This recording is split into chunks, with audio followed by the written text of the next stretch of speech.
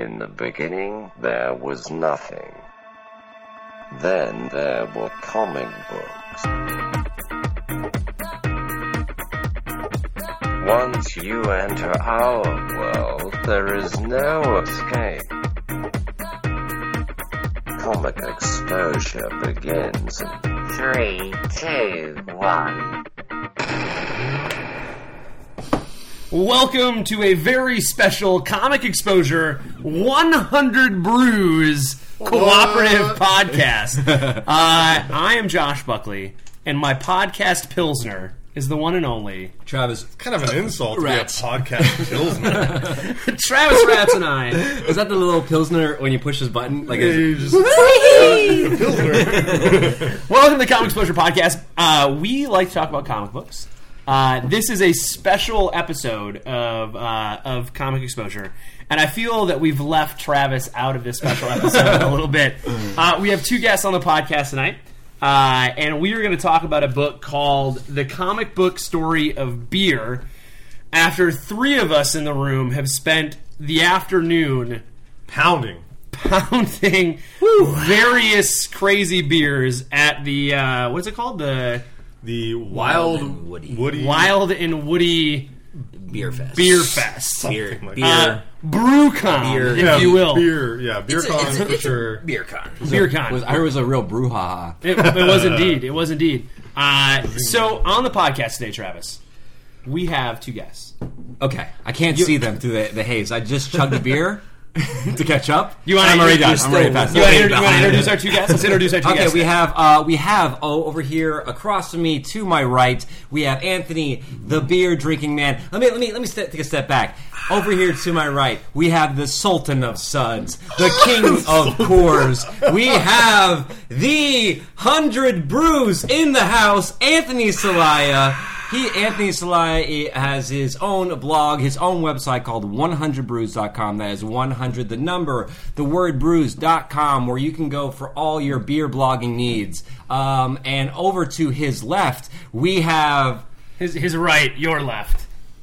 Oh, his right, yeah. His right. Are we going to be doing directions the whole time? You're doing it. I don't know. This is Nobody would have known if you hadn't said anything. You're right. People saw the radio. People call him the Sobek. We know him as Michael Sobek. Michael Sobek, everyone. Although he is not as knowledgeable on beers as Anthony, he has probably drank more beers than the rest of us combined here in this room. So he is here for his... He is here for the lifeguarding aspect of this, to make sure that if anyone gets too drunk, we immediately give them more beer until they shit themselves. So thank you, gentlemen, for joining us. This is a joint adventure with 100 Brews. Sobek the bro.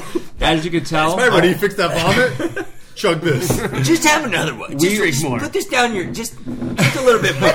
You'll be fine. You'll be fine. So Travis, you better drink up, man. I'm drinking. You're pretty far behind. So Travis is at this point, when this bad boy airs, Travis will be in Japan. He will be living in Japan, pursuing education. So as we record this, we're recording this before Travis takes off to Japan. We went to this wonderful beer fest day without Travis. I feel like you should have came, but you have family in town, right? I do. Screw family. Family second beer What for an Dude, I feel like a excuse. 3-year-old would fit it right perfectly with Beer Fest. You should have brought the 3-year-old. Yeah, I think we it would have needed worked. a designated driver. We did. So So we're doing this. Anthony came on the podcast, I don't know, a couple episodes ago. Handful of podcasts ago, A yeah. handful of podcasts ago. And he said, you guys should really read The Comic Book Story of Beer. Yeah. So we were like, we should. And we did. That sounds right up our alley. We did, like, in a very short amount of time, Yes, too. yeah. We're on a tight schedule because you're leaving. So I feel like I've read more comic books in the last, 3 weeks than I have in my entire life. I feel like we've done a lot of podcasts. I think you're right. So we picked up this book on the advice of Mr. Celaya. Oh, man, it's going to get sticky. It's going to be like a very burpy podcast. And we're going to talk about it today. We're going to talk about the history of beer as we make our way through several beers. Yeah, so Anthony, you brought... This was the book that you read, that you recommended, Yep. and it is the history of beer. It is it really does take you through, like, the entire history for sure. of beer. It's not just like, oh, we're going to skip around. It's the whole history of beer. And you decided it'd be cool to actually pull some beers mentioned in this book. That's what I'm known for. pulling beers, man.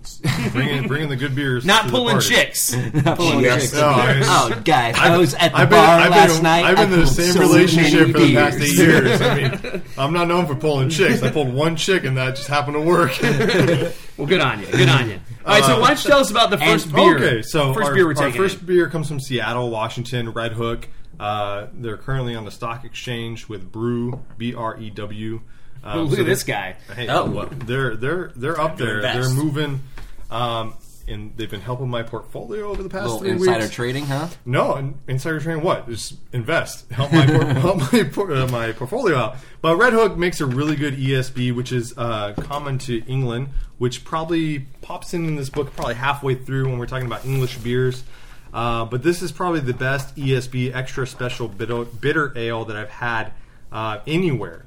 And they mass produce it, and it's I don't know if you're all drinking it, but I haven't sipped it yet. I was waiting to You're hear the going- explanation. but Now this- I'm going to take a sample of its bouquet. But as far as ESBs go, it's a real easy bitter to drink. It's smooth. It doesn't really overwhelm the senses, and it's a nice one. Yeah. So, like something called, I expected bitterer. More bitter? Not really a bitter beer. The more bitter beer face. Well, for extra Yeah. special bitter. I So- expected bitter, but it's good. I like it. Here's what I learned about this type of beer, and tell me if I'm right, because I did read this very quickly. So when the Roman Empire falls, right, and It's a big question when you start with the Roman Empire. so we have some history, blah blah blah, blah Big Bangs, people, Neanderthals, whatever it is, and then Jesus, the fall of the Roman Empire, and then we get to England, Yep. and with the English beer is when they started putting hops in beer, the English didn't like it at first, right? Right. They were opposed to the hoppy flavor of it, so they were drinking more of what was more at that point a traditional ale. Yeah. Correct. Yeah. Which is what our English people in the room, Shakespeare always puts in his plays, even though there was beer with hops in it. He never called anything beer. He's like, let's drink some beer, or let's go to the beer house. It was always ale. It was always ale house. So Anthony, or anyone who has read this book, the history of this beer comes like, what's the cool thing about the history of this beer? Like, I'm drinking this. Like, what do I need? What do our listeners need to know about this? I think that this is a type of beer that you'll find pretty common throughout England. I have a friend who was stationed in England 20, 30 years ago, and what he looks for now when he goes to breweries are bitter ales, just like this ESB. And so this is a very common English beer that you'll find throughout the United Kingdom, or for what it is now. But this is something that people recognize as far as being an English beer or English style of beer. And what you just said there, and what we were just talking about, one of the things I liked about reading this book, because I know nothing about beer. I've been drinking it for longer than I should legally say, and I just consume it. And I know, I know a little bit about it, but I quickly forget it. Reading this book, it's really neat because I feel like Anthony has always been someone who can have geeky conversations about beer. The way like Josh and I can geek out about comics for like hours, Anthony can talk about beer. And I didn't even know how to get into that conversation. And this book gives you a really great way to enter the conversation about beer. For sure. There's too much in here to learn on the first read. Yeah. But I think approaching it from the historical aspects, or like when Anthony's like, this is a traditional English beer, and you're like, oh, okay, well, let me go through my Rolodex from this comic book, and what do I know about English beer? Well, at first they didn't like hops, and then they did this, and now I have a baseline on how to enter conversations and get kind of geeky. Still beginner level, but this book, anyone who is interested in beer, or anyone who has just started home brewing, this is a must-get gift. Yeah, very dense with information, which is nice. Yeah, a ton of stuff. So one of the things I thought was interesting as like a former history teacher, and I like the idea that this is a view of history through beer, not through like disaster, not through war, not through religion, not through religion, but through the lens of beer. Through the foggy... Through the goggles, through the beer goggles of beer. I agree, because like as someone who's been to the pyramids, right? People talk about like aliens building that shit, but when you read this book, To fucking drunk people. right, it's like people who want fucking beer. Yeah, Like, yeah. They want to We drink. want we want beer. beer. I'll move When do we this want it block. now? Just give me some beer to take home. That makes much more sense than aliens coming down and constructing the fucking pyramids. Which is also like it's also very cool because like if they're drunk, like if it's 2:00 in the morning and you're like, okay, one more beer left. The drunkest person's like, oh, whatever, give me the beer. Like, what are you gonna do for this beer? Oh, whatever, You're gonna push this granite rock? Yeah, I want you to drink out of the toilet. Okay, I'll do it. You basically extrapolate that, and you have the building of the pyramids. Yeah. I think that's how it works. I think that's what it was. The pharaoh was like a douchey fraternity brother. Yeah. He's like, I want to build a really great monument to me. It's got to be huge. It's gonna be huge. Bro, never have I ever had a monument built in my name. We're gonna fix this shit right now. Drink. Damn, all right, here we go. Drink up. So so that's kind of like we jumped in with the first beer, and that's just kind of a taste of, I think, literally a taste of this book. We're drinking some of this book as we talk about it. But did we already talk about the artist and writer, Josh? No, so the comic book story of beer is written by Jonathan Hennessy and Mike Smith. The art's by Aaron McConnell, and the lettering is by Tom Orzechowski. And I'm going to guess, with my Polish background, I'm pretty close to that's how you say that name. So they decided to throw this book together, and here's what I'm going to tell you, Travis.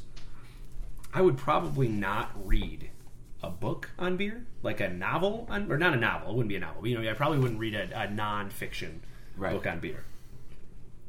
But because I'm a nerd, and you give me pictures, I will totally read this book. Yeah. It's much less intimidating than picking up like a soft cover book on beer at Barnes & Noble. Totally. And I think that this is like, Sobek, you are in here as a beer consumer. Like, I know that you, I've been to we're going to call it pub. I've been to the pub with you. And you're really like, when you go, you're always talking about like, oh, you should drink this one because it's like lighter, or like, oh, if you're getting food, you should get this one or try this one. The IBU, it's got like a really good IBU level. This is a little bit hoppier. This one's got a good citrus flavor. So where did you get your as someone who didn't read this book, where did you get your knowledge of beer from? Pretty much all my knowledge I actually got from my old roommate, Kyle. And shout out to Kyle. Yeah, what Kyle up, Flieger, valleyofthesuns.com. He actually has his own blog and like writes for Valley of the Suns, which is the Phoenix Suns if you like sports at all. But not this crap. Just saying, wrong group. But sports and comics can go together sometimes, maybe. But we started going to Arizona Wilderness and a few other of the local breweries around here. And it was just when you're in college and you just drink like Natty Light and PBR and Milwaukee's Best, there's not a whole lot of extra flavor to it. So when you get to experience all the different things, and this book covers it really well, the porters and the IPAs and the stouts and the saisons and the wit beers and all the different like styles of beer. Just being able to actually be with someone who's actually taken the tests and has been around that culture for long enough, it's kind of interesting getting to experiment with all of the different flavors and how all of them are made slightly differently, and the different ways that it actually what goes into the brewery. And so like the book itself, it actually covers all of that really like in depth for a comic book. So it was kind of cool doing that. And that's the thing, as a casual beer drinker, all those terms that you threw out, like all these different types of beer, or when you hear in the bar, or if you're looking at a beer list, you see all like Pilsner or IPA. I mean, those are like some basic ones, but then you go into deeper cuts. You're like, oh, I've heard all these terms, but I don't know how they stack up against each other. Some of these terms I thought were interchangeable with other terms. I thought that was just another name for this was another name for an IPA, and I didn't realize those subtle differences. There's a difference between a lager and everything else. A lager and a Pilsner, probably the closest. Like, yeah. Well, it's an IPA is actually an India Pale Ale. Yeah. But it's not like a pale ale at all. Yeah. So, like, if you just think about it, you're like, oh, it's a pale ale. It's got to be the same. But they're way more. The IPA is something that's way hoppier and so it's got a completely different like palette of flavors. And I think that was as we read through this and kind of some of the like stuff that stuck out. The whole idea that like the reason why IPAs are so hoppy is because they had to travel so far, and they needed them to last, right? The hops are the preservative, right? Like the only way you could get beer from to the English area all the way to the England around the Africa into India was to put a shit ton of hops in it. Yeah, and it's those little nuggets where you're like, oh, that's why. That's why it's that like makes sense. And all those soldiers in India, and like the comic book is like, and they all got back, and they're like, I want that shit. I want that. I got used to drinking this like super hoppy beer. And I thought that was kind of like an interesting take on it. Like, I didn't even know that was part of it. Like, that's this kind of like cool idea around what it is. I didn't even know what a hop was. I didn't know it was associated with asparagus at all. I mean, it's just like anything. Like, invention comes out of necessity, right? Yeah. So you needed to keep your beer preserved enough to get to India. Well, let's throw some hops in this shit. And so we got this new kind of like beer. Like what they do coming with out. salt with everything else, you know? It's like, that's how we get salt. Yeah. That's how we get Throw it in jerky. there, you know? And I think that, let's start at the beginning. Let's talk about how this book opens up. Well, I feel it's a quick... Anybody need another one? I guess we should get our second We've been at this for a while. Time to get to the next one. All right. Second beer. Anthony's going to grab a second beer. I'm interested to see what he pulls out. Hey, put your dick back in your pants, kid! Not that.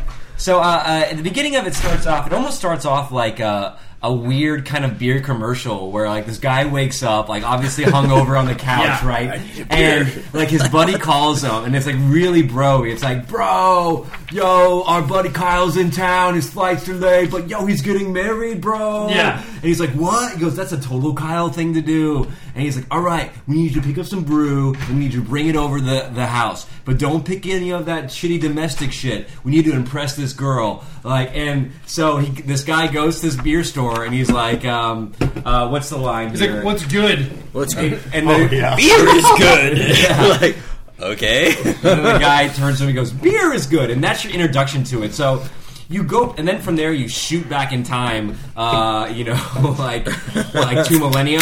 A little bit, yeah. Yeah, and so... A little bit more than that. Very good. Welcome to Whole Foods. Let me talk to you a little bit. This book has there's a lot of just cold hard fact and knowledge and a lot of information thrown at you, but it does have a sense of humor about itself. This isn't just like we just translated an encyclopedia about beer into a comic book. Now this is like people took time to make inside jokes, not only with the writing, the storytelling, but the art as well. So I liked how they opened it up because it was like that kind of the stigma, the beer stigma, right? Yeah. Some dude in his mid-20s waking up hungover on the couch only to start drinking again and not really concerned about what he's drinking, just about getting drunk. And all of a sudden he encounters this guy who's like, he has to like actually impress people. He's like...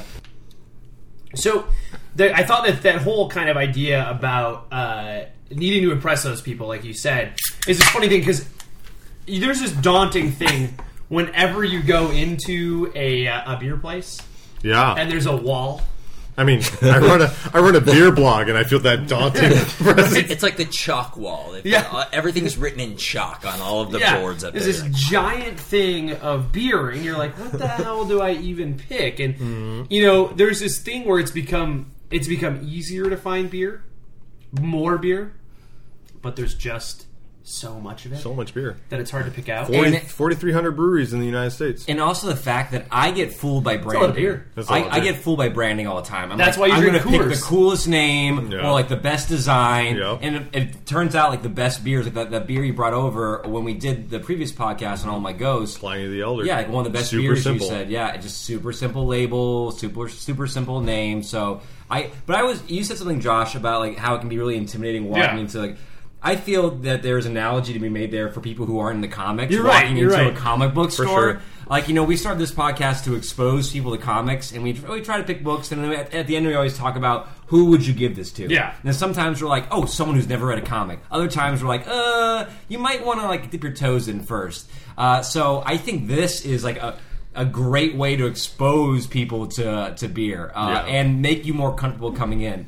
They need like a history of comic book shops for people who are afraid to walk in comic book shops and be like, okay, there's this character called Superman. Now you're going to hear him a lot, okay? He's not so much popular now, but we still buy his comics just because we feel like we have to.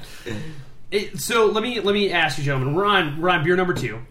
Yep. All right, so Chocolips. I'm gonna let Sobek. Sobek first showed me the Chocolips, so I'm gonna let Sobek tell us about the good old Chocolips. It's funny because I first showed it to you the last time I was on this podcast. We were reading Alex and Ada, and I was like, oh my gosh, this is amazing.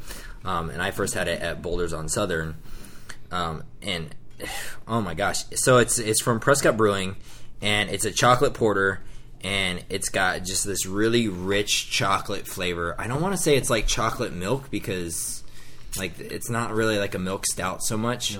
But it does have those really rich cocoa like tones to almost it. like a mocha, like almost like a coffee. Like a coffee. Yeah. It's got a nostalgic feel to it. Smell to it though. Like you smell it, Yoo-hoo. and then you have like this nostalgic feel. It is to like almost a very chocolate Yoo-hoo. milk or like a something you would make as a kid, and I think that's what draws at least me to it. Sorry to interrupt you so much, but like there's that nostalgic feel to it that is special. Now that it is almost like that chocolate milk in that sense, in that way that you really are kind of drawn to that smell, like that chocolate Easter bunny. There's just something about the Cadbury egg type of flavor. So here's my thing about beers like this, and maybe as beer experts here. So like beers like this, when you like. If you were like go to like a game or something like that, or like your buddy was coming over tonight, can you buy this and still keep your cred? I know because I know like there's some like this isn't a novelty beer. It's delicious, but it is have like that. It's called a Chocolips, you know, and they have those novelty beers out there. That's like jalapeno beer or like this type of stuff. And like, what's the etiquette on? Sobek, why don't you go first and talk about this party thing? Well, so like for me, I don't think it's a novelty beer. One of the big things that I like is that when you get out of like the college age, where you're getting like a 24 pack of whatever is the cheapest because you have no money, then you can actually start to experience all of the actual flavors that you have with beer, and even with other alcohols and things like that. So for me, this isn't like this for me is like this is like my go-to. If I'm going to go to a party, I'm going to be like, I'm going to bring the Chocolips. I'm going to bring like a stout or something that's like rich. But that's because I really like that rich flavor of the beer, and it's something that I think can introduce people to things outside of Budweiser and Coors and all of those things. But plus, if you're going to girls love it, and you use it to get drunk really fast. Because they're like they taste the Coors and they're like, that's not good, but they taste this and like, it's chocolate. Another one. Like, yeah, you can have 3. Here you go. Here's some more. So. Maybe you want to go become my podcast. All right, Bill, calm down. So it's not like one of like the like super novelty. I don't think it is really sweet, but I don't consider it like one of those like candy, like girly-ish. It's not like drinks. Popcorn jelly bean beer or something like that. Right. Now, Anthony, where does this fall as far as in like the history of beer from this book? Is this? They talk in the book about how they would there's a way to add hops and oils and stuff in after almost the brewing process. Like it's I'm butchering this, but so where do like beers like fusion almost like fusion beers come in the history of the beer timeline? This definitely comes in later. You have your porter base, and then you start adding stuff to it. So like in this case, I haven't been to Prescott, and I don't know what they do for this beer, but for the flavor that it has, there's no way that they achieve this amount of chocolate with their roasted barley alone. Right. So they definitely added chocolate later on in the brewing process after it fermented and gained alcohol. So this is a lot of things that a lot of breweries are doing nowadays, especially when you look at like passion fruit beers, pineapple beers, grapefruit beers. These are things that are coming in later into the brewing process after it's fermented, after they've allowed the yeast to eat its sugar and to create alcohol. You throw in this flavoring, or you throw in this fruit, or you throw in whatever it is that you're looking to create. You throw it into the batch and let it set for the remainder of the time that it has to let it condition. and then you get this unique flavor out of it. And I think this is a lot of what modern beers are doing. So this definitely falls in much more recently in the I always thought like beers like this, like it was like a syrup. Like I was like the way you'd make like snow cones. Like we have our base, and then let's throw some chocolate flavoring syrup into the batch. But when you read this book, you realize one of the things that really surprised me about this book. I guess it didn't surprise me, but there is a section in this book. My favorite section in this book is I think it's like chapter 2 or chapter 3. It's like making how beer is made, and they go through the process of how beer is made. Like it's like an 11-step process for like your typical beers, and it was fascinating because I thought that there are so many points in the process where things can go wrong. Yeah. And then, so first of all, you have to get through like all like 11 parts of this process and not have anything go wrong to have it that just tastes and has alcohol and it's fermented like beer. The second thing is, if you're trying to get a certain flavor, you have to be able to repeat all those variables over and over again. Yeah. At one point, they talk about a certain beer that is actually the yeast is from the room.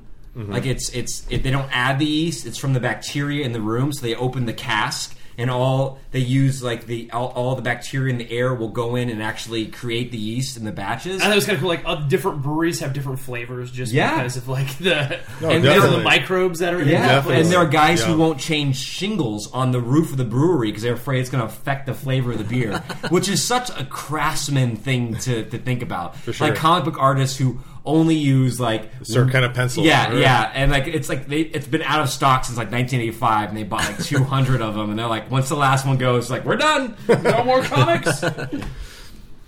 So one of the things you just mentioned, the yeast, and one of the things I think that this book does well is I don't want to say it dumbs it down, but the little yeast simplifies it. It simplifies it. Like the yeast is like a little Lego guy. There's like chompy monsters in it, and they they eat up the stuff and turn into sugar. Yeah. Yeast is the most amazing thing of all of this, right? Because yeast comes in different variants, different strands. So like the yeast for like beer and wine are different than the yeast for like coffee, and so depending on where you are in the world, you'll get different types of yeast wherever you're at. And so there's a lot of recent studies recently for like yeast studies, and so they found that they could transplant the yeast from like South America to Kenya to create different strands of coffee. So like you can start blending coffee from like a Kenyan coffee and then like a Colombian coffee. You can start blending those types of yeast, and there's still those things still exist out there for beer, but yeast is a very unique part of this process, not only for beer and for wine and for alcohol, but for coffee, that are still being discovered and still being blended. I want you to, if you ever start a podcast with your 100 Brews blog, I want you to call it Yeast Infection. 100 Brews presents Yeast Infection. I think half my subscribers would be there for the wrong reason. That's good. You hook them. You hook them in. Wait, this is like, how come I haven't figured out? Why have they told me what's why wrong isn't this with working? Okay, I'm drinking, but it's still there. I can't get rid of it. I can't get rid of it. This porter isn't helping. This drinking got me into this situation. How many pints am I supposed to drink? Doesn't make any sense. One of the as we go through it, here's what I want to ask. I want to ask, what was the most interesting little story? And I know, Beth, you were reading this on the way out there. Right. It was. I read the whole thing on the way out there. So I'm going to ask you. You had something you found early on that you thought was kind of cool. So, what did you think was one of the cool little nuggets in here? Now, are you talking about the Ninkasi part? Yeah, or are you talking about the Ninkasi it's part? Made of the bread. It's the either the one. fruit of life. That's what Anthony was just talking about. The yeast, the power of yeast. Yeah. It's you talked about Ninkasi. Beer is the food of life. But I was talking about Ninkasi. I was just like, there's Ninkasi Brewing Company, and so when I saw the part about Ninkasi, I was like, oh wow, this is crazy. And so just as I'm reading this, it's all this like history of like Sumeria and where all this stuff. And so there's actually there's a what's it called, like the box there. The panel. The panel. Yeah, it's almost the same thing. Totally. It says so. There's this panel, and it says Ninkasi You are the one who pours out the filtered beer of the collector vat. It's like the onrush of the Tigris and Euphrates. And it's got this like scantily clad woman carrying like big jug of beer. I'm assuming it's beer. I don't know what else she would be carrying in a big jug. Water. But it's that's the thing, like, you couldn't drink water back in the day, so everybody just drank beer, which is because they ferment it and it like cleans out all of the like the distillery process, like kills all of the harmful bacteria, I guess. But it's just cool, like they actually like almost like worship beer, or Ninkasi was one of the gods of Sumeria, and just like in ancient Egypt is like. It's like their state drink of ancient Egypt. And they do. And that's a good point. They do early on in the history of beer. This thing they really tie it to different religions, and also like the polytheism, and then with Christ coming in, even Christianity, and then also like the exile of beer from like the Roman Empire. Because it was everything is wine. They're like wine is good. Beer is bad, and so like that stuff is it's a really kind of a great current through history. So Josh asked the question, Anthony. So what was your favorite like story? Maybe like surprising story or anecdote about beer. I think what I like most about this book is the perspective that it takes. Anthony, that's not what I asked you. I asked you what was your favorite anecdote or story about beer. Oh my God! Give me a second. So I think what I appreciate I appreciate the first like 3 chapters of this book because of the it takes a historical perspective from beer, that like beer is the driving force for humanity, that we settled down and started like raising crops and like because of beer, right? Beer. We leave like the barley and the wheat in a bucket and the bottle in the ground, so we wait a while and there it comes up. We got beer. So this is why we stopped being a nomadic society, and then we started looking at, well, why are people moving and why are people like doing things that they're supposed to? It's not because of aliens, it's because of beer, right? And I think that is the most interesting perspective, that especially when you think about like America and like our society, like alcohol and drinking hasn't always had the most positive of connotation, right? We have prohibition, we have people who see drinking and beer as being a negative, but when you look at it historically, like drinking and beer and this momentum is a momentous thing that we are a collective on, that we like. Because of beer, we've moved forward as far as being a settling society, a society that grows and plants crops and brews beer, and not just in the ancient times, but even in European history. Like our monks are what kept us alive through the bubonic plague, right? Yeah. Like this idea that beer is what sustains us through all the time. And like there's like one story. This is my favorite part. But I'm talking about like there's the during the bubonic plague. That's when the lidded stein. You didn't want flies to get in your beer because they thought flies carried the plague. So that's where you get that old school stein lid on it, right? with the lid on it, was so you didn't get the plague. My favorite anecdote was they believe the Pilgrims may have stopped at Plymouth Rock instead of going on because they had run out of beer supplies on the ship. They're like, that's how much of a necessity it was. They're like, Plymouth Rock, should we stay here? I don't know. I think we should maybe like down the coast a little bit more. Dude, we're out of beer. And I claim this land. This is it. One of the other ones I thought was kind of cool was there's the grist mafia, or what was that? Is that the term of it? God damn! Don't you steal my favorite panel, Josh? I'm not. The Groot. I'm sorry, Groot. So Groot. Yes, Gruit. Or however that was fascinating. That's a fascinating tale. There's this idea that before we started using hops in beer, we used this thing called Gruit, and that was sort of like what gave regulated. Yeah. And so there was like guys in control of the Groot industry, and like you had to pay a tax on it because you weren't paying tax. Like they needed to make money off of it somehow. And the way they made money off it was by taxing this thing. And then when we moved away from hops, like all these families that were built on this empire of this Gruit were now like left to like well, what are we going to do? You and toppled you Empire. must love that as a history teacher because that's something you probably didn't learn about. No. Because it really opens up trade. Yeah. That and the creation of hops really opens up. The creation of hops really kind of decentralizes power from the churches who are putting taxes on these things, and it also opens up trade, which is something I did not learn about in my AP European history class. It was not one of my long response questions on there. And was how did beer change? Like how did that's great. Like hops opened up the idea that we could trade with all these other places around the world, and we could trade beer with them. And these churches were no longer, like you said, these churches were no longer like the house of beer. You could now brew it in your house and then sell it out of your house, because before you would brew it in your house and people would have to come to you to get it. Yeah, the ale, and the women would brew it, right? Yeah, the ale house. And now that we could preserve it longer, it changed the beer game. Yeah, and it sounds like we're giving away a lot. Like, hey, spoilers alert! There's so much information in here that like every page there's like some surprising fact that you have not heard about beer. Super dense. So what do we got here, Anthony? Oh wow, I've never seen this one. Beer 3. This is Pop Gun Pilsner from Speakeasy out of San Francisco. On 3, boys. Ready? 1, 2, 3. Speakeasy is a great brewery out of San Francisco. The Pop Gun is their Pilsner, but they're probably best known for their Big Daddy IPA and then their Little Daddy IPA. But their beer is amazing. No matter what you get, if you can find Speakeasy, pick it up.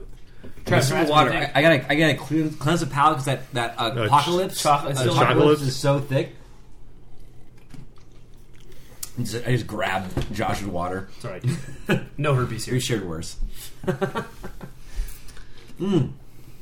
That's good. So here's what I want to ask you. Sidetrack from the book. You know, I encountered this when talking about comics with Josh as more of like when we first started this podcast. I was much more the story side of things. Like story was king, and sure. I had a hard time talking about comic book art to a certain degree. And working with Josh, who actually like he draws and he can talk about art, I've learned better ways to talk about art. And so like one of the most basic ways I tell people is like decide whether it's realistic or cartoony. That's one of like if you want to like talk about art, comic book art, that's a good way to approach it, like a base level. Like is this cartoony or is this more of a realistic? Right? It's right? So for beer, when I'm at a bar and I'm trying to describe the taste of it, do beers fall? Can I break it down into as like sweet or bitter, or like is there like a baseline where I can enter a discussion about beer and the flavor of it? I think nowadays, especially with like the popularity of like IPAs, bitterness is where the conversation happens. If you're going to talk about a beer, you're going to talk about like the number of IBUs and whether it's like really bitter or like easy on the bitters. I think once you start like establishing like a level of bitterness, what you're used to. So if you're like a double IPA or triple IPA, and you know what that tastes like, and then you're talking about like maybe a half a Weizen, which is lower on the bitterness IBU level, you can start having a conversation of like bitterness. But I think where a lot of people start having this conversation about beers is not only in the bitterness, but also in like the hop flavors, like what types of hops are being used, but also like malt, like is it like really malty in your initial taste or aftertaste? And I think that's where like it really starts to develop as a beer drinker. And when you're trying to have conversations with people at the bar or at a brewery, you start talking about IBUs, but then you gradually move on to these other areas of these basic ingredients to talk about. So pop quiz, Sobek. I need you to describe this beer. So we just opened up the Pop Gun Pilsner. I want you to give me your best description of this beer. The way that Josh would describe an artist's art, I want you to describe this brewer's... This malt was supreme. It was supreme. Wow. Swish it around. Now, do you swish? I know wine, like you smell, you swish. I mean, beer is the same way. You smell it, you take a drink, you give it a little... Put my You dick give in it a quick swish, you maybe drop Z in it. Yeah. stir it up a little bit, give it a little Definitely smell has something to do with it, though, right? It does. I think all it does. Smell is very important. I think that's actually one of the things you noticed at the Wild and Woody today. Was I smelled every beer. I had to you smell it, Smell. and then like what was it? Where was the peanut It butter? was a peanut butter one. Oh, And yeah. it Peanut smelled butter. like peanut butter, Prescott. but it And then- didn't. Prescott. Yeah, Prescott, but it didn't have. wow, again they're really Prescott hitting it. Brewing Company. Yeah, there you go. But it didn't taste a whole lot It like had peanut butter. it It has was- like the blackberry Yeah. like sour like taste, and then just like that. But because you smelled it, it still had that just like hint of aftertaste of like the peanut butter.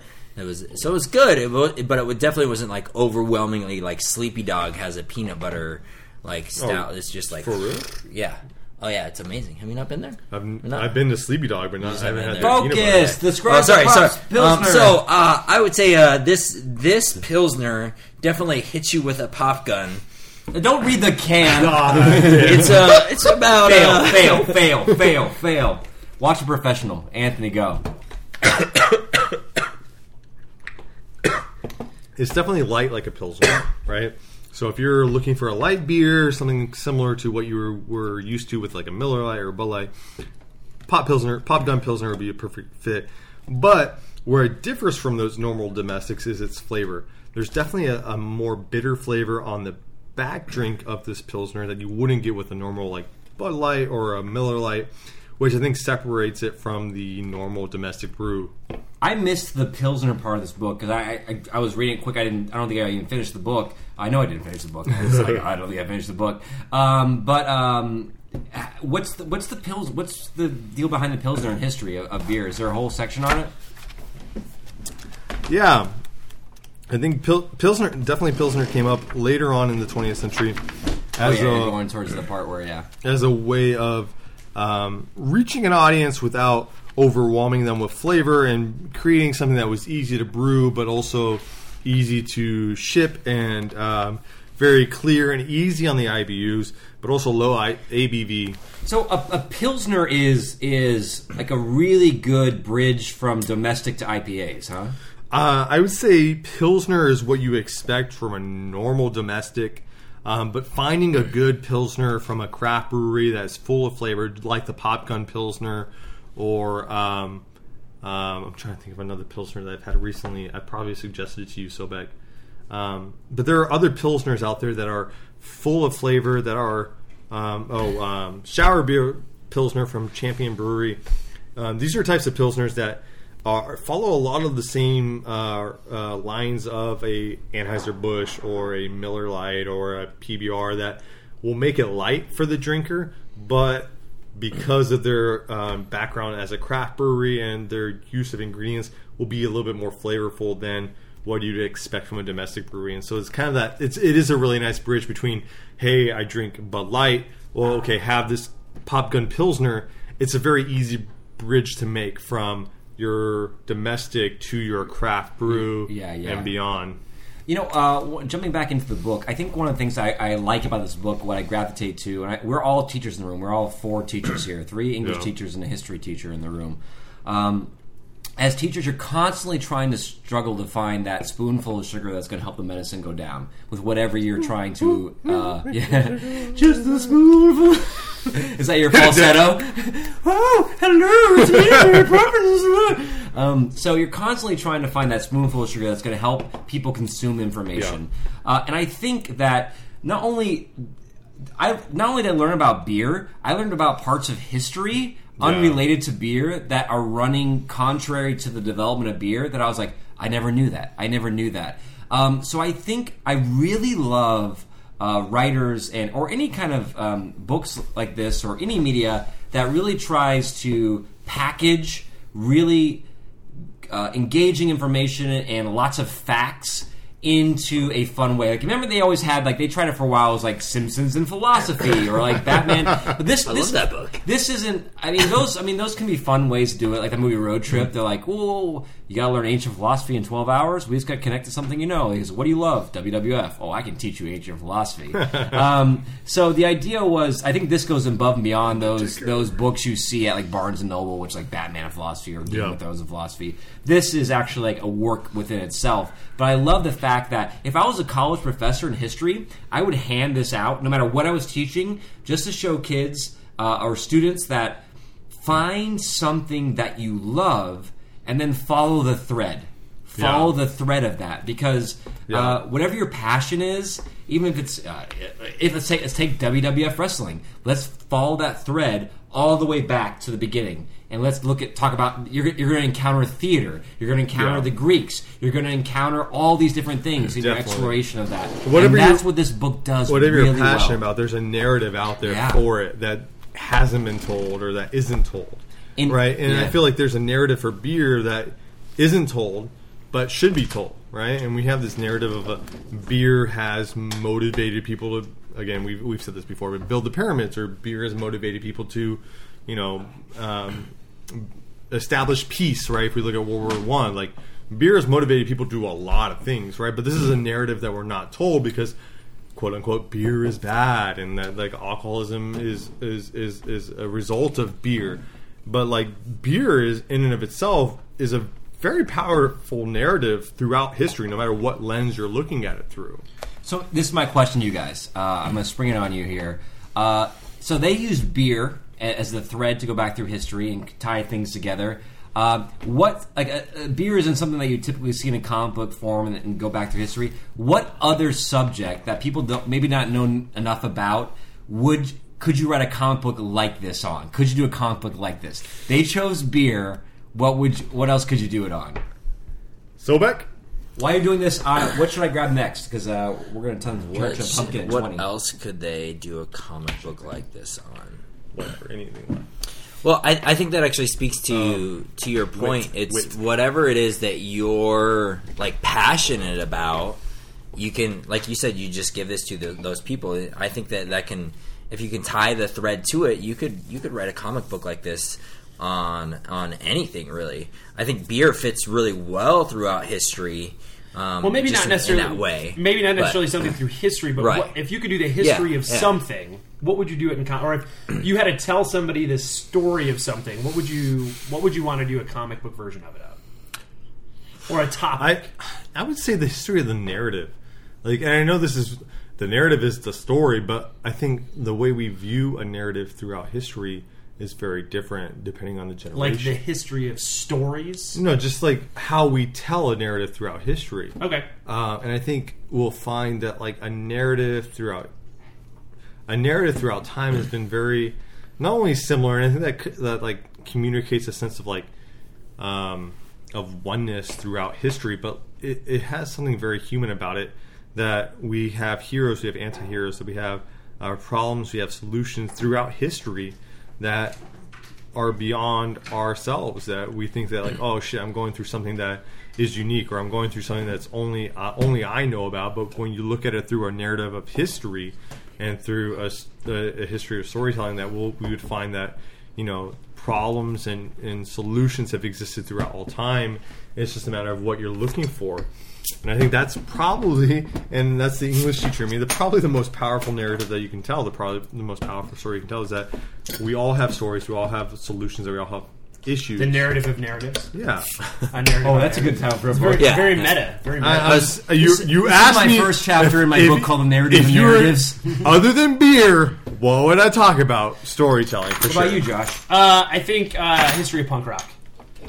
I'd skip rock and roll, and I just do the comic book history of punk rock, and start with like the early stuff, MC5, the Stooges, work your way through to the anti-Reagan sort of '80s era, through the the '90s pop punk stuff.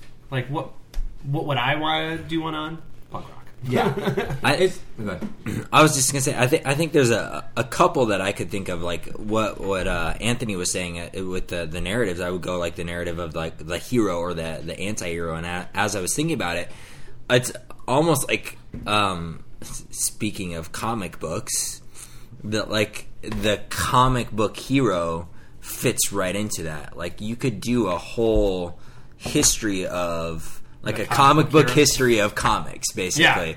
Like of where the heroes have gone, and you can talk about the DC Marvel and the split and the universe and how like all of those comics have created like the different styles of heroes Yeah. that are created in there, and including in that sense the anti-hero that Like that the English Punisher teachers just and- love yeah. so much. Well, So like you get to hit that, yeah. like I like Yeah. you get to hit that '90s era of like '90s comic books, and so you get to. I think what I'd like to see it like the comic book history of comics, but every section drawn like that era. Oh yeah, that'd that'd be really awesome. Brilliant. Yeah. Yeah. Starting from like the I don't know, even 20s, 30s. When Yeah, they the started, old I'm school, like, yeah. you know, the old school looking Superman ones. That's a good segue into the art in this book. And we talked about no one talks beer better than Anthony. No one talks art better than my boy over here, Joshua. So I'm going to give you the first. Actually, you know what? I'm gonna give you the last stab at it Okay. because you're gonna All hit. right. You're gonna hit home and knock everyone out. Anthony, this is the third comic book that you've read. Yeah. You've Yep. done Lock and Key Yep. with us. Go Uh-huh. back and listen to that episode. Our first guest, Anthony. You've done All My Ghost. Yep. Two completely different styles of art, Very. and then now you've done this. So, what Yep. do you? How would you? What do you think about the art in this? Man, I like the art in this. Not full. Is it a bit bitter? No, I like the art in this. It's got a realist element to it. Like I can see it, and like obviously, like this makes sense. But it's got a humor element to it. Like I'm on page 68, and it's talking about like a time in beer where only a certain group of family controlled certain elements of the beer industry. And right above this guy holding this barrel of beer, it has the Godfather logo, but for the specific Groot. the Right, Groot's, right, yeah, the yeah. Groot's father. And so I think that although this you know, I would say this is very realistic, and I think this is maybe because I'm like, hey, these guys actually look like people. They don't have like wings or anything like that. I would call this realist, but Yeah. a comic book person may call it something else. Okay. But I have this like it feels very real to it, but it also has this humor element. So like it has the Godfather logo, and then when people are waiting to receive their payment for building the pyramids, they're standing in lines that say beer and like food, and people are like the food line's overwhelmingly larger than the beer line or the food line. So I think there's this comic element to this artwork. You got like the Lego art for the yeast eating up the Right. sugar. So there's this like element, like this whimsical element fun. of Yeah, like yeah, this, yeah. this artwork. But at the same time, there is this very real element of that this is a very human and natural thing that humanity has worked towards and suffered for thousands of years. Great. I think that I'm gonna try Master Guru San. I'm gonna try and see what I can do based Okay. on what I've learned from Josh. So Josh, Yeah. here's what I saw here with the art. Okay. This is a real throwback to like I feel like 1980s house style, like would've- late 80s house style of the Big Never Two. said that. It's like what you would see, maybe like maybe more like what Bronze Age kind of. Yeah. More like I feel like this is like stuff that was like the house style like 1985 to like 1992 kind of, and I like it because it just brings you back. Everything is crystal clear. I don't know if I'd necessarily say realistic. There is definitely some cartooning going on here. And they switch it up, and this artist is able to switch up stuff. He has a couple of styles on display in here. Yeah. And I think that the main style is kind of what you would see more 20 years ago as a standard in the industry. Yeah, you know, I think you're right. I think it's a pretty good. I think the way to do it, I would say, it's a very workman-like art, right? He's like Aaron McConnell isn't the greatest, but he does a really good job with facial features, with giving you some, there's some acting that goes on, because most of these panels are.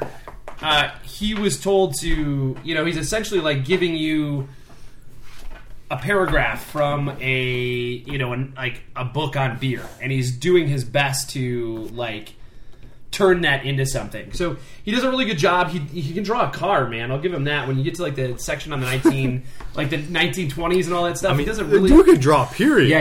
He's a great artist. There's some not stuff, just cars. No, but I he's mean, a great artist. there's some stuff that like you're like, oh, he can draw horses pretty well. I love in the prehistoric time he's still drawing buxomy women. Like the women are like all like Tarzan women. I love it. Yeah, like I think the it's gods pretty good. of brew and stuff like that. The coloring's really good on it. I was surprised that the coloring is as good as it is. I love it for what for this piece. I think it would be this tough type of text, right? to Like, fit into like a fictional narrative in like the big 3-day Image DC. I totally wouldn't mind seeing this guy do like a regular book. I kind of like his style. It's got this this simple but this sort of it's straightforward and easy to read. Yeah. Like it's not like something you have to work hard towards or anything. It's like that. almost it reminds me. Remember we read? It's like Fatale. What's the dude's name from Fatale? Not Fatale. It is Remender.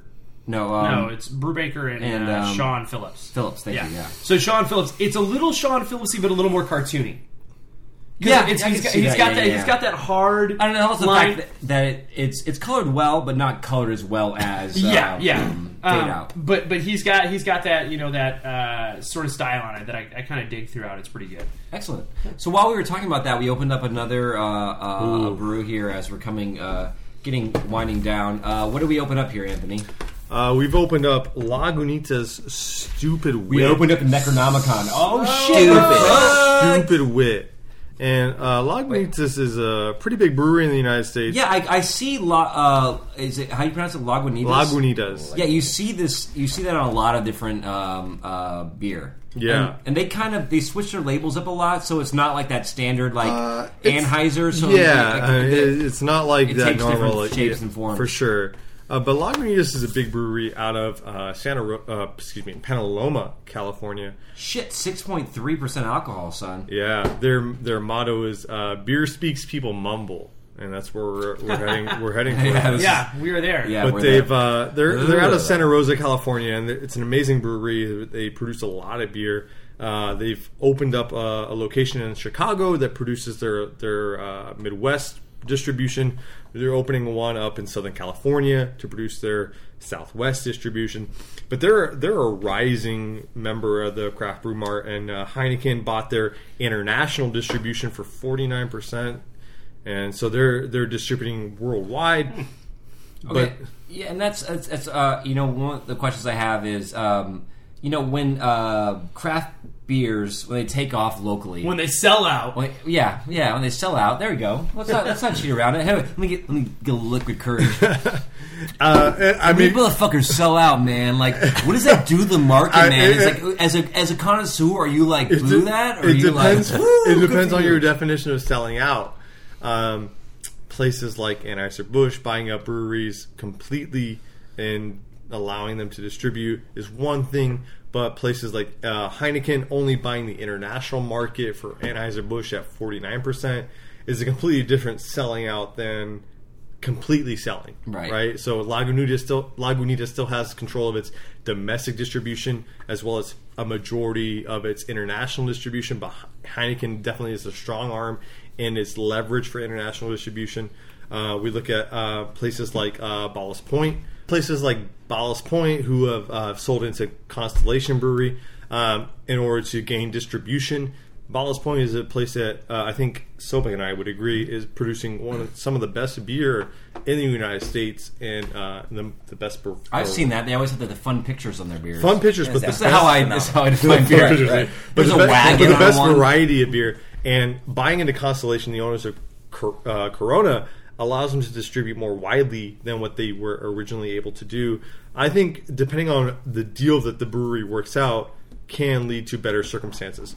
So like a deal like such with Constellation as Ballast Point or Lagunitas with Heineken leads to good distribution shares. But deals like with Anheuser-Busch through Goose Island or Four Peaks are deals that don't work well for the craft brew community, but work well for the individual brewery, but not for the community as a whole. Dude, are you voting for Trump? Hell no! All right, so let me ask you guys. Do we recommend this? Well, right before we get that, we went to this. We drank many beers today, so I want to ask you right now. Yeah. I'm going to ask you right now. Ooh, good question. What was the best beer you had today? Good question. If you could give me two, don't tell me the history of the beer. If you can give me one, awesome. But if you're like, it's a toss up, give me the toss up. So back. That's what. Was it the German chocolate cake was definitely my favorite. Is that Borderlands? Yeah. The German chocolate So, cake was my favorite as well. Dulce Dulce. I would say Borderlands German chocolate cake was just hands down, it was amazing. I like darker beers just in general, like the Apocalypse. And then the other one that I've always been a huge fan of is the Pie Hole Porter, which is Historic Brewing. It's the Pie Hole. Gotcha, And so at the festival they actually had a barrel aged Pie Hole from Historic Brewing that I thought was spot on. I had a little bit too much barrel aged just in general there, but I thought the Pie Hole Porter was just it was really rich. I really liked it a lot. So those two would be my top two. Anthony, best one. I'm going to follow up so by saying that Historic.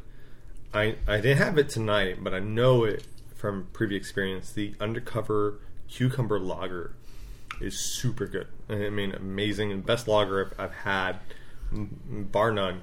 I would say that's amazing. But So you hear that, America? Anthony loves the Undercover Cucumber. He loves the cucumber under his covers. Loves the Undercover Cucumber. Keep never it coming undercover. back to this podcast. But I wouldn't say that was the best tonight. And I would say probably the best one that I had tonight. And I told you this earlier, Sobek, that I don't think it's the popular pick. I think it might seem biased. But I think the Passion Fruit Sculpin was the best that I had tonight. And I think anybody who listens to this who drinks beer knows that Sculpin is one of the best IPAs in America. And then they have different fruit variants of it. They have the grapefruit, they have the pineapple, and I think there's a lot of variants to it. And they're all kind of like similar, but the Passion Fruit Sculpin that I had tonight definitely set itself apart from the normal Sculpin lineup that they have. And I think Ballast Point really hit it out of the park of the Passion Fruit Sculpin. I agree. That was probably like my number 3, and it was fantastic. I don't think it's not like an unpopular choice. It's almost like it's just like too much of the popular choice. I mean, people are because used it's are used to the Sculpin. The All right, hey, is just so dorks, like good, ease up. but it's Josh, an what's your favorite amazing beer? All right, if I had to pick Just one, say peanut butter. You don't say that very often. You don't accuse guests of being dorks, do you, very often? Yeah. So the best one I had tonight was probably the German chocolate. Was probably one of the best ones. Borderlands. The one that kicked my ass tonight was the 16.7% Bell's Honey. I don't even remember what it was called. You forgot. Shout out to Bell's, Holy Michigan. shit. Bell's. 16.7%. It was ridiculous. All right. I'm going to say my favorite of what we drank in this podcast. I have 5 beers. I mean, you don't 5 have them beers all. in front of I me. brought more than these. I know what to do. Drink one off the thing. And you know what? You can find reviews of all of these beers on 100brews.com. Correct? No, not yet. They will be up there But soon. they will be By up the time there this episode is out, all of these brews will be. Get to drinking, Anthony. I would say I like the honestly the Red Hook. Red Hook is amazing. Red Hook's good. It's subtly a very good beer. Like, you wouldn't expect this beer to be amazing, but the Red Hook ESB is the best ESB out there, and it's been the best Red Hook that Red Hook produces. Yeah, so we had that was so this. I'm feeling pretty buzzed at the end of this podcast. This is definitely I'm glad we did this. This is fun. I've never drank so much during a podcast and kept shit together. As soon as this podcast ends, I'm gonna be like, "Wah!" But we had just finished up our summer read, and I like to call this our Oktoberfest of fall first episode, because as you know, Oktoberfest really isn't in October; it's in September when this episode comes Thanks, out. America. So this is weaning us into our fall reads and our Halloween reads. So, Josh. Ladies and gentlemen, remember you can find us at www.comicexposure.com. You can follow us on Twitter at Comic Exposure. Check us out there. Go back to the website. Check out all the old podcasts from Comic Book Summer. We had a bunch of great books, a bunch of great guests like Anthony, who's on from one of our summer books. Whoa. I want to thank Anthony and Sobek for coming on and talking about beer and drinking a lot with me today. It was good times. And ladies and gentlemen, we'll see you next trade.